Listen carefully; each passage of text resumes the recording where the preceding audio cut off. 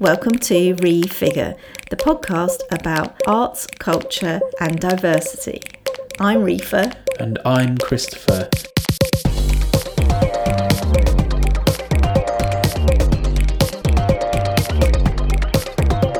This week we are going to talk about The Floor is Lava. batshit Netflix reality game show, like a Crystal Maze type game show.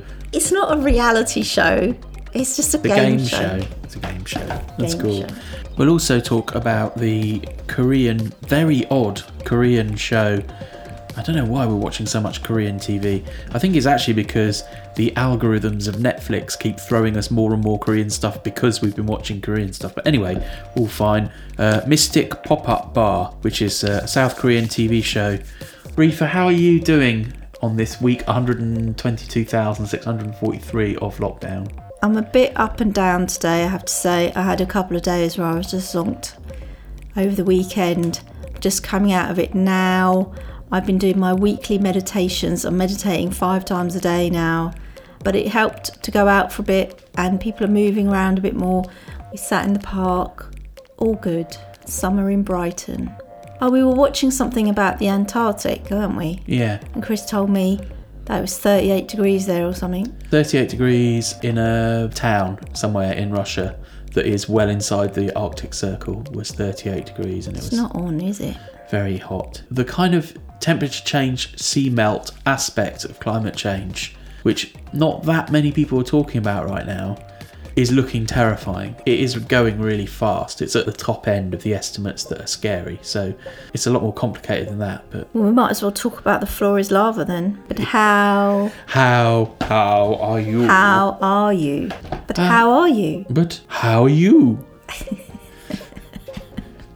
And how, pray tell, are you, my dear husband? I am good. I have really enjoyed getting back into the radio, so I've been doing this late night radio show on Monday nights, although it's not actually live, so I prep it and record it. It's put a nice bit of routine back in my week, and it feels weirdly like the most important thing I do, even though it isn't. Having something that's the same every week, because this podcast, even though it could be like that, we haven't managed to, we don't stick it in one time in the week, we just end up doing it at different times. I have that with my weekly meditation group. At least I know it's Monday every time I do it. You know what day it is, and that has made a real difference to me. I've been doing a lot of planning stuff for my business side of what I do, and I feel quite excited about the coming couple of years. And then at the same time, you look outside our front door, it almost feels crass just to feel optimistic. And then I have like a load of guilt attached to feeling positive because of other people's lives that are so difficult at the moment. I just launched a Creating Abundance course. It doesn't start till September, but it's going to be every week. We'll get to talk about money and abundance and feelings about money mindset. I feel a bit weird about promoting it right this second, but I have some really good friends and they said you just need to put it out there because there are people that need this help. It's an ideal time to do that, isn't it? It really is. I'm doing it in September, so it gives me a good run up. I'm going to do it with like 10 people. Yeah. Let me describe this game show. So on Netflix, there's a series and it's called The Floor is Lava. It's the hottest game show in history. Hey, I'm out. 3 teams dare to make it to the exit without falling in. The team with the most points wins $10,000 and gets to meet me, Rutledge Wood. Hello. Teams of 3 people come along and they usually have a little bit of a backstory, and there are various different rooms, but they only have to traverse across one room, and they have to clamber across various different obstacles to get from the entrance to the exit. So it's exactly like that game that weirdly all kids have played, where you try and get across your living room without touching the floor by clambering on all of the furniture. It's really weirdly addictive because the kinds of teams that come on it are maybe 3 firefighters. So you're rooting for the firefighters and they've got team, they already know each other, so they've got team building skills already. They help each other across the course. They're really fit and they work out the puzzles easily. And yet there'll be others where they're competing and you really don't want the people to win because they're like competitive bro types who just all three go off on their own little adventure across the room, and then they don't help each other at all, and then they end up in the lava. Everyone screams and they fall into the red hot lava on the floor. It's real, and they drown. I find it quite addictive because I find myself rooting for the yoga bunny girls who look like they aren't going to be any good because they look a little bit flimsy and weak, or the young people who are pitted against the blokes that work out all the time. But it's not about that. It's about sometimes they get across with very much grace and ease and bounding and lightness rather than sheer strength. What did you think about it? Yeah, I really loved it. It was so stupid. I've just found out that bloke Rutledge Wood, who's the host of it, so this is an American show and it's people from the United States taking part, and the host Rutledge Wood, I've just found out the reason he's like in television at all is he's a motor racing analyst. That's where he comes from. It's so incongruous, and now he's like this sort of fat hipster beardy bloke. He doesn't really appear in it very much, but anyway, it is weird how nobody you expect to win, very rarely, there was a team of firefighters that got through it, and we did say at the beginning, those three, because they're a proper team, and they do physical, dangerous teamwork all the time, and then they did get through it really well. But some of them leap really high and amazingly, so they'll stand on the edge of a sofa like children do when they're fearless and jump across this boiling hot water 6 feet in order to win this prize of £10,000. It's a big prize for a small achievement. Also, everyone's sort of playing along, so then there's different degrees of acting. Like some teams take it quite seriously as an assault course, but then when someone falls in, they don't really act. Whereas other teams are like really performing, like when they get splashed, they'll shout, "Oh, it burns," and stuff like that. They've obviously been told when your teammate falls in the lava, you have to like perform like they've really fallen in the lava, and people go, "Oh my God, they've fallen in the lava!" And then everyone who falls in the lava always goes fully under the water and just vanishes with their hands last. And that is really weird. It's quite American. It's like wrestling. It's like this blurred line between a real game show with a real prize with quite big stakes because people want to win $10,000. But also, the competitors never see each other. You only ever see one team at a time. So there's no kind of like, there's no needling between the teams, or there's no, watching the other teams get it wrong. Like maybe what the show needs is a balcony. A shark. A shark. I was going to say what the show needs is a balcony where the other teams can watch the other teams so that there's a sort of more sense of knowing how the other teams are doing. It's got a very expensive basic set because they've had to build a whole assault course in a swimming pool, but the show feels really cheap, and I wonder if it's been quite successful and lots of people are talking about it. Maybe they'll go off and they'll have a really massive set now and it'll be really big, and I'd quite like that. I'd quite like it to be a bit bigger. I like that in the days of special effects and CGI and Iron Man and all of those films and whatnot, and everything green screened, including Match of the Day, I just feel like, and there are teams of really young people and there are teams of older people going for it, and you think it's just seeing those dynamics work and how people launch themselves off, or they start screaming because a little bit of water got on them, and other people are like properly getting splashed, and it's very silly. But sometimes that's what you need, is a bit of silliness and cheering people on who you just wouldn't expect. That was The Floor is Lava on Netflix.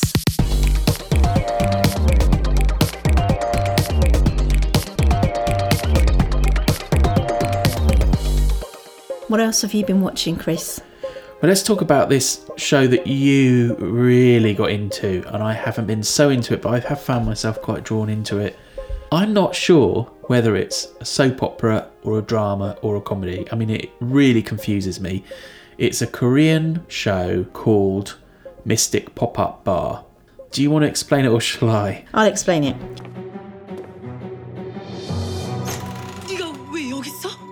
저 분명히 포차로 들어왔는데? 이게 인간이 남의 꿈에 들어올 리가 없잖아. 여기가 꿈이라고요? 두 분은 여기서 뭐 하시는데요? 꿈속에서 사람들 소원도 들어주고 한도 풀어주는 꿈속의 고민 해결사라고나 할까? 6개월째 이 긋은 문도 못 열었어? It's a story about a woman who, she did something really bad 500 years ago. She was a shaman mystic helping the royal court. Unfortunately, it all goes a bit pear-shaped and she is punished for the next 500 years, and she needs to find 100,000 people to help by going into their dreams with a mystical potion that she gives them. And she's down to her last few people before she escapes. So she's already done 990. 99. Oh God, I'm doing a Priti Patel, aren't I? 999. She's already done 99,999. No, she's got 10 more to go. Her target is 100,000, so she's done 99,990 something. Yeah, so she's done 999,000. 99,000. Oh, sorry, she's done 99,909,000 already. So she's got this mystic pop-up bar. So mostly this is set in modern day urban Seoul or South Korea. It's in a city, in a pop-up bar that appears in the city. So she has been around for 500 years and she's got really annoyed now, and she's quite feisty, sassy, and she's beautifully turned out in these amazing costumes she wears. And she's running this like noodle bar on the street, and she's got this nice friend who helps her out, and he's also something to do with the mystical spirit world.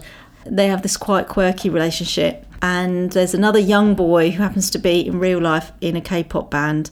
And he's got this terrible problem where whenever he touches someone, they just spill their guts to him. And he works in a local supermarket. Not physically. They confess all their deepest hurts, and he becomes an instant therapist to anyone who touches him. Well, he doesn't like it. So they realise that they can work together, because she's finding it difficult to find people to help that she really wants to help. When they do find someone, she basically has to put them to sleep in order to enter their dream world in order to fix whatever the problem is. Now, one thing that is particularly odd about this, now we're talking about it like it's some sort of quirky Sabrina type comedy, or Buffy even, but you know that Buffy and Sabrina has these horrible dark moments as well. Every single episode, the people who have some sort of horrible problem, it's properly horrible, and it's really dark, some of it, and they don't pull any punches, and there's a lot of ugly crying, and there's a lot of soul searching and a lot of crying, and it becomes really not even sentimental, like a proper harrowing drama. So be careful when you watch this.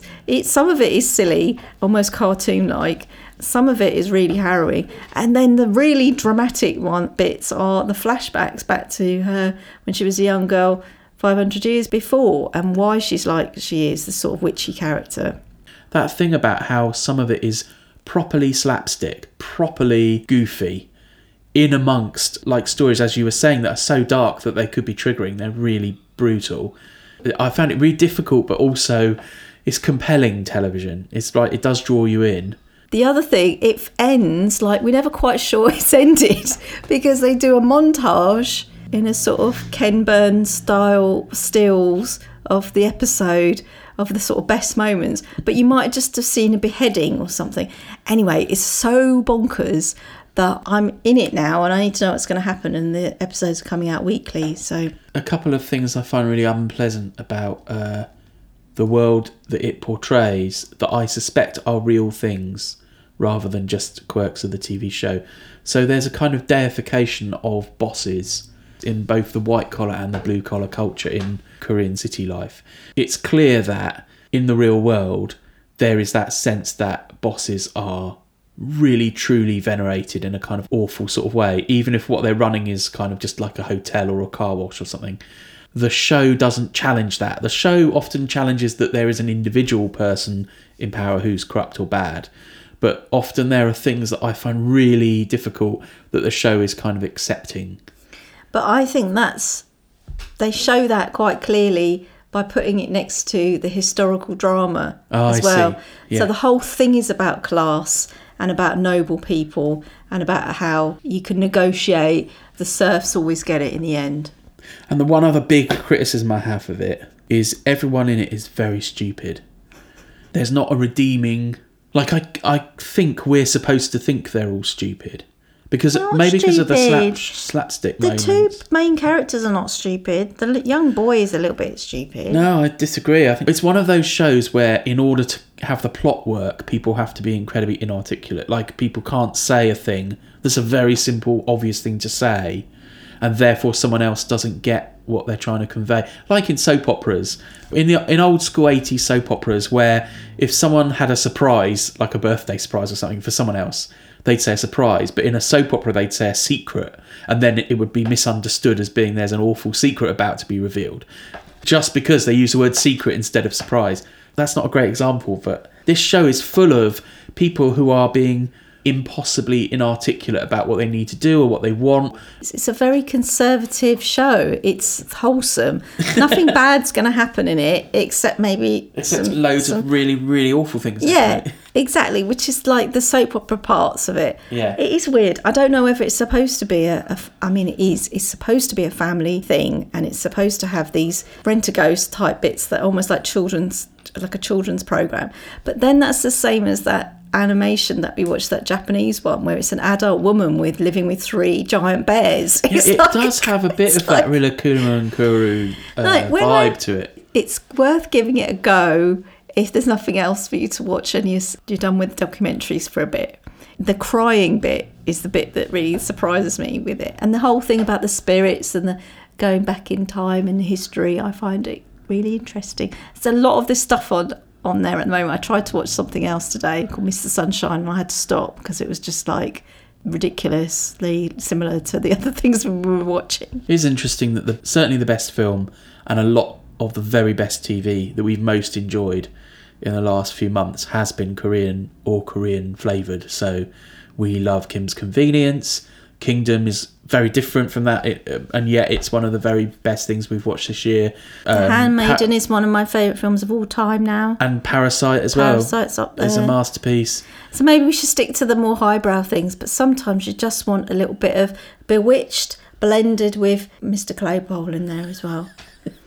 See what you think, listener. What's it called? It's called Mystic Pop-Up Bar. So let's do What You're Reading For.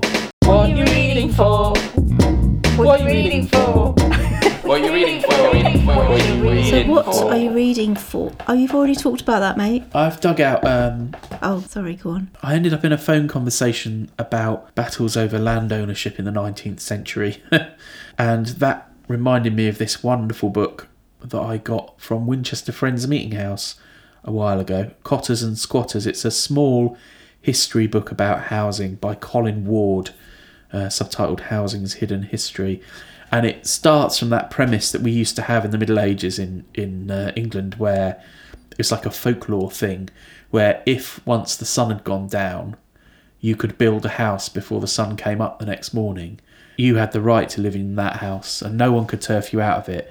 And it's basically quite a radical little history of how our ruling class has sewn up land ownership to control the country. Because really, deep down, ownership and rent and the landlord class and the renter class are the big key issues of pretty much everything. So, for example, coronavirus and the struggles that are going on with different communities in coronavirus, you can pin.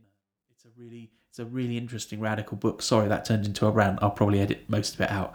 It's a lovely little radical... It's one of those books that makes a bit of political history really clear. Do you know what? I don't even know if it's in print because this is a very old copy. It may not be. It was 5 Leaves, which is a small independent press. 5 Leaves? That's ago. Very cheap. Published in 2002. It's a brilliant book. It's a sort of 4 Candles joke. You haven't said who is it by and what's it called? I did. I've Say said it again. It's called Cotters and Squatters, and it's by Colin Ward.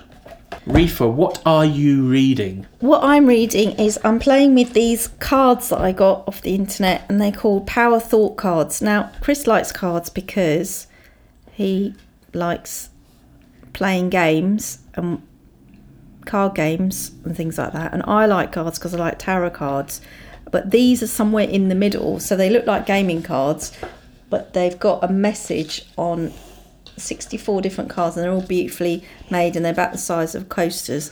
They don't tell your fortune, but you're supposed to give them a shuffle, and they'll give you a little thought for the day, and that you're supposed to contemplate on that thought for the day, like an affirmation, which is positive. So I'll pick one now, and this one says, on one side it says, I am willing to let go. So I don't know who needs to hear that today, but I'm willing to let go. And on the other side it says, oh, I never got my specs on. What does that say? I release others to experience whatever is meaningful to them, and I am free to create that which is meaningful to me. So what you're supposed to do is have it somewhere like on your computer, so that you look at it all day and you go, I'm willing to let go, I'm willing to let go, I'm willing to let go. You look at it, and then the next day you pick something else. It's lovely. But it might make your day go nicer.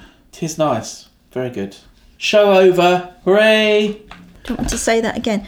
These are called the Power Thought Cards by Louise Hay. So they're from Hay House, the enormous esoteric publishing company. Yes, that she started off the back of self-publishing one little book. Yeah, amazing. I've just put tickets on sale for my Creating Abundance course, which is 4 weeks, 2 hours every Wednesday in September. And we're going to learn all about abundance and money and how to get over yourself about money. Those tickets are on sale now. If you like folk or acoustic quiet music, my new radio show, Folk Hampton, is on Monday nights from midnight. If you're in Sussex in the United Kingdom, find it on Radio Reverb 97.2 FM or on DAB+, or at radioreverb.com. That's radioreverb.com. Or anytime you like, go to totallyradio.com. That's totallyradio.com, where the show is archived, so you can find all the old shows. It's an hour-long show of folk and acoustic music with some of the new releases and some classics, and I'm having a great time doing it. Thanks very much for listening. See you again next week. Give us a follow on Insta at Refigure UK, Facebook at Refigure Pod, or Twitter, Refigure Pod. and we'll talk to you next week. Talk to you next week. Bye. That felt like quite efficient and business-like. It's good. Business. Any other business? No other business.